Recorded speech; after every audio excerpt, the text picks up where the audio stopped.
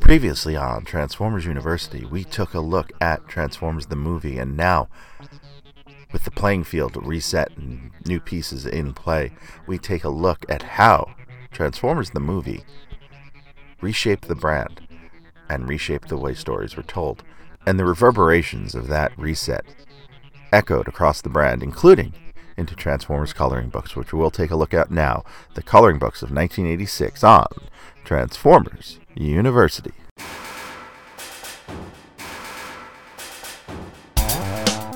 Hello, my friend, and welcome to Transformers University. I am your host, Anthony Brucali, owner, operator, madman, behind TFU.info, the website, the toy archive, the social media, the YouTube channel, this podcast, and more.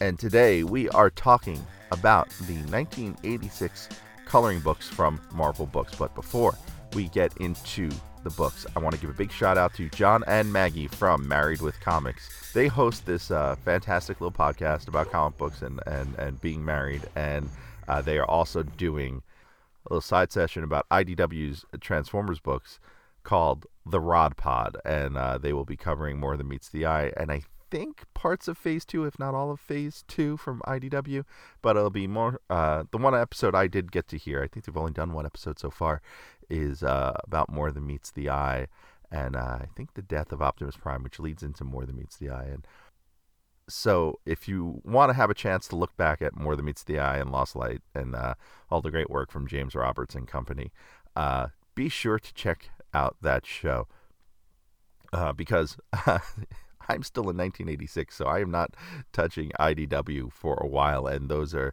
some of the greatest Transformers stories ever told. Now, the reason I'm shouting them out is they've joined up on the Patreon at the junior level. That's the $3 level. That gets you the podcast early, as it does for everyone from the $1 level and up. It also gets you some extra entries into our contests, and it gets you access to the exclusive podcasts, such as our look into one of the Young Corgi books we missed out on when we covered them first time around, and some of our interviews about Transformers the movie from the last few episodes. And in this episode today, we're going to cover 3 coloring books: The Battle at Oil Valley, The Invasion of the Decepticon Camp, and The Lost Treasure of Cybertron. I had intended to cover 5 coloring books. However, 2 of them I could not find online or for sale at a reasonable price just about anywhere. So those are going to take a little time for me to hunt down. And when I do hunt those down, just like with the Young Corgi book and with one of the upcoming Find Your Fate episodes I'm doing for the Patreon, those will be exclusive to the Patreon. So the 2 I couldn't find were Hot Rod's Escape and the Supersize Coloring Activity book. When I do find them, and if you know where I can find them, please drop me a line on Twitter at TFU_info or by email info@tfu.info. And when I find those will be Patreon exclusive podcasts. But we are going to get into these 3 books right now. And we are going to start with Battle at Oil Valley. And this one was written by Josepha Sherman and art by Brad Joyce. And I found a theme, particularly with Transformers books, and particularly, I guess, with 1986 Transformers books, that some creators of things that have gone on to be either bigger than Transformers or just, substantial works in their own right, got their start with Transformers. And I think Josepha Sherman is one of those people. This is some of her earliest work, and she would go on to write a Transformers Find Your Fate Junior book that we have yet to cover, but we will be in the coming weeks. From here, though, she went on to become a novelist, wrote a book called The Shining Falcon, and then also went on to write a series of Star Trek novels with Susan Schwartz from 1997 to 2007. This was called the Vulcan series, and I believe it comprised of 3 or 5 books about the Vulcans. She was also a staff writer on the cartoon Adventures of the Galaxy Rangers, and she passed away just a few years ago, back in 2012. Now, this book exists in a weird continuity in relation to Transformers the movie, because Galvatron is in command of the Decepticons, but Starscream is alive, and Hot Rod is still Hot Rod. So, if you're following the continuity of the movie closely, Galvatron shows up and kills Starscream during his coronation, right? So there is no time period where Galvatron is Starscream's leader. So this is definitely a weird, I'd like to call it a pocket continuity. It's something that was definitely written probably when the movie was still in some sort of draft before it got changed to have this change where Starscream and Galvatron are never really aligned. And it was also probably written with not spoiling the movie in mind. So this probably came out in times ahead of the movie, but without the notion of spoiling the movie, but with being able to promote the toys that were on the shelves for the movie. So the story here is pretty basic. The Decepticons plan to raid these oil rigs in a place called Oil Valley. Why they haven't done this already or don't do this regularly when the place is called Oil Valley is beyond me. Hot Rod uses these special optical sensors that extend from his eyes. It's kind of similar to his sunglass vision from the movie, but not exactly, to see what is going on. And Daniel and Hot Rod catch the Decepticons in the act and run back to get some help. Hot Rod and Daniel run into Grimlock, and the Dinobots go and fight the Decepticons. Dirge, Starscream, and Buzzsaw intercept the Dinobots, and the Dinobots and the Decepticons fight it out. There's some weird art here, including one shot of Snarl tail whipping a Soundwave, where Soundwave is in just the most awkward, contorted position. Hot Rod and Daniel, though, they continue on to Autobot City to talk to the other Autobots. There, they meet up with Ultra Magnus, Blur, Jazz, Bumblebee, Hound, Ratchet, Prowl, and Sunstreaker. There's some weird art here as the Decepticons and Dinobots still fight, where Grimlock grabs Starscream, and Starscream's like the size of a toy in the T-Rex mode of Grimlock, which he certainly shouldn't be, being a giant fighter jet. It's kind of neat. It's kind of funny. I will post the image to Twitter and Instagram and Facebook and whatever social media I can put it on, because it is pretty good stuff. Now, during the fight, Galvatron shoots off part of Swoop's wing, and also at the battle are Cyclonus, Blitzwing, and either Brawn or Outback. Now, TFWiki says Brawn, but it's in vehicle mode, so take your pick, I guess. During the battle, Galvatron tries to sneak off to steal some oil for himself, but gets caught by Grimlock, and then gets beaten with an oil tower. Yes, you heard me right. Grimlock beats him with an oil tower. Galvatron decides to flee and boards his ship, Cyclonus. So, a lot of little weird, quirky things there. Again, we have Cyclonus as Galvatron's ship, which is something that goes back to the Transformers, the movie storyboards. And it's something we don't really see after Transformers the movie, though it does happen from time to time in the film. It's certainly one of the more weird things, but that wraps up Battle at Oil Valley. And that takes us to the Lost Treasure of Cybertron. This one contains art by Frank Springer and Phil Lord, written by Sonia Black Woods. She wrote a handful of kids' books back in the 80s, including Moving Day Adventure, which was a Fisher-Price Little People book, the Care Bears Cousins Mystery Adventure, and one more Transformers book, a Big Looker book that we will definitely cover soon. Now, the Autobots and Daniel are returning from a road trip, and on this road trip, Cup, Hound, Sunstreaker, Hot Rod, Bumblebee, and Blur, the Autobots stop to rest and are spotted by Laserbeak. Now, Laserbeak overhears Cup telling one of his stories, a story about an Energon stash on Earth.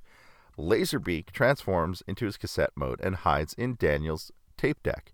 Now, I won't even get into the weirdness of a tape deck still existing in 2005, But this may be the only time, or certainly one of the few times, I've probably said it before, but where the tape deck isn't Soundwave. The tape deck is actually a tape deck, and the other way around, it is now Laserbeak going into a disguise instead of someone accidentally finding Soundwave on the side of the road. Now, Kup tells this story of cubes in the Ark crash that are missing, and the Autobots decide to go on a treasure hunt. Laserbeak transforms and flies away and gets spotted. Also along for the ride are Sideswipe and Springer, and the Autobots head back to Metroplex to report. Hot Rod, however, decides to drop off Daniel at home with his dad, Buster Witwicky, and his mom, Jessie. Yeah, so keeping with the comic continuity here, it is not Spike and Carly in this book, but instead Buster and Jessie, who are the parents of Daniel, which really seems odd. So either in an alternate reality, Buster and Jessie have the same child, or somewhere in this reality, something happened to Spike and Carly, and Daniel was thus adopted by Buster and Jessie. Buster insists that Daniel stay home. The Autobots head back to Metroplex and plan some strategy, and the Decepticons are planning some strategy of their own on their ship, Cyclonus, which is drawn as Scourge. To make this even weirder, the Decepticons on the ship are Galvatron, Soundwave, Rumble, or Frenzy, because it's black and white. You get to pick what color he is. And Scourge. So we have a lot of weirdness going on in the art in this book. Now, everyone is decided to head to Mount St. Hilary to look for this Energon, and they fight. Sludge attacks Rumble. And I say this is Rumble because the text states that it is Rumble, and it is, in fact, the red one, because Sludge is fighting Rumble in color on the cover of this book. Springer finds the Energon cubes, and they play hot potato with them. Eventually, the container tears open, and Starscream decides to stuff his face with Energon cubes. This is another funny image that I will post to the social media accounts. And of course, in the process of stuffing his face, Starscream claims leadership of the Decepticons and fights Galvatron. This leaves the Autobots to let the Decepticons fight among themselves and walk away. The end. So, nobody really gets the Energon cubes. Maybe the Decepticons do. The Autobots gave up because they rather let Starscream and Galvatron fight each other in this weird alternate Buster and Jessie are Daniel's dad universe. And that takes us to the final coloring book we are going to cover in this episode, The Invasion of the Decepticon Camp. And you can catch this one on YouTube. I do not have the username written down, but I'll provide the link in the show notes. Someone went and colored all of these pages digitally and then made a video of it. And it's pretty neat, and it actually was the only way I could find the actual text and pages of this book. So if you want to follow along, there's certainly a place on YouTube to catch these clips. Now, this book was written by Pat Burgandy, and she is a publishing specialist and agent in New York, and she worked for Scholastic for over 20 years. And art here, and this is a big name, Steve Ditko, co-creator of Spider-Man and Doctor Strange, along with Brad Joyce. And the second time we find Steve Ditko doing a Transformers coloring book.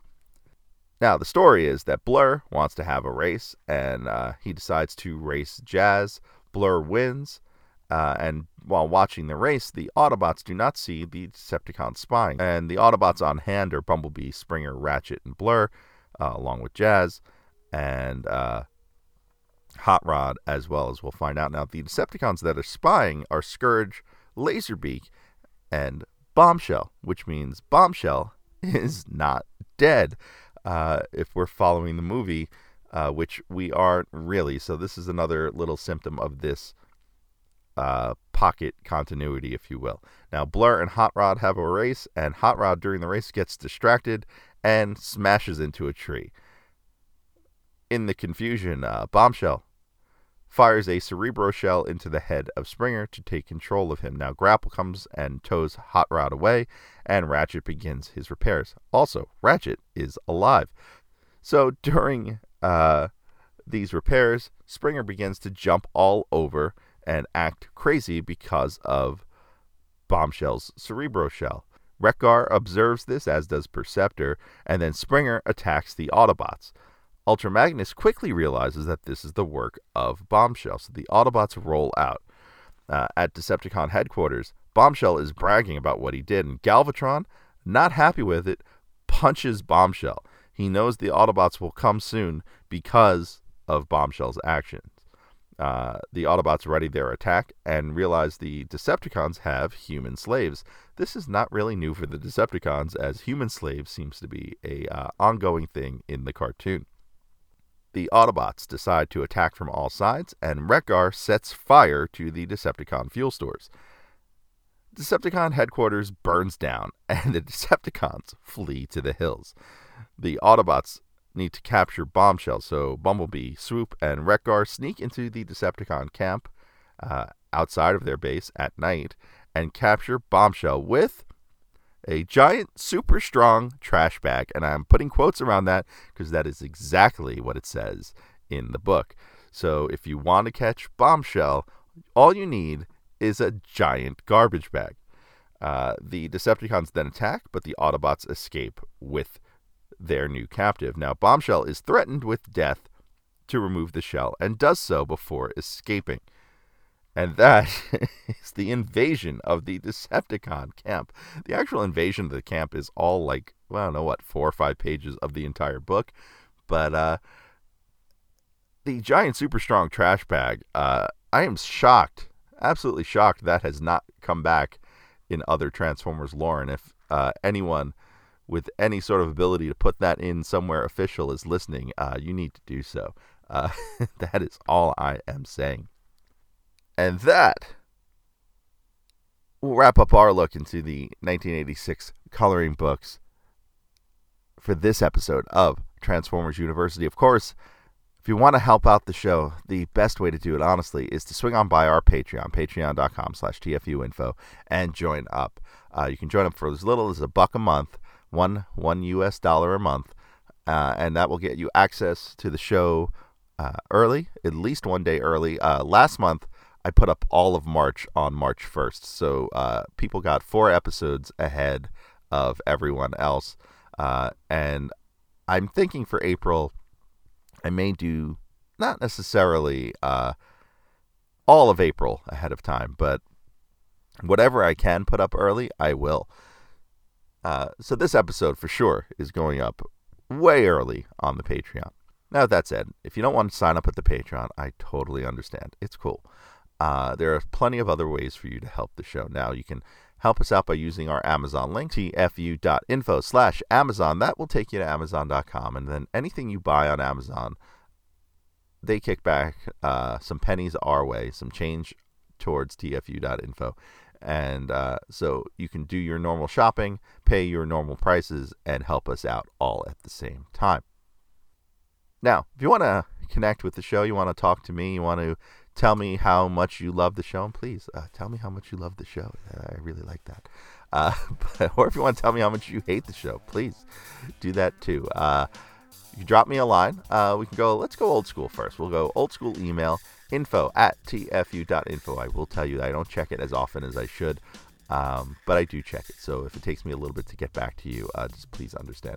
Now, best way to get in touch with me is on Twitter @TFU_info.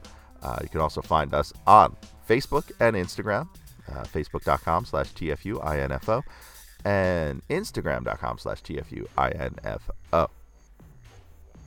Next time on Transformers University, we are going to head back across the pond.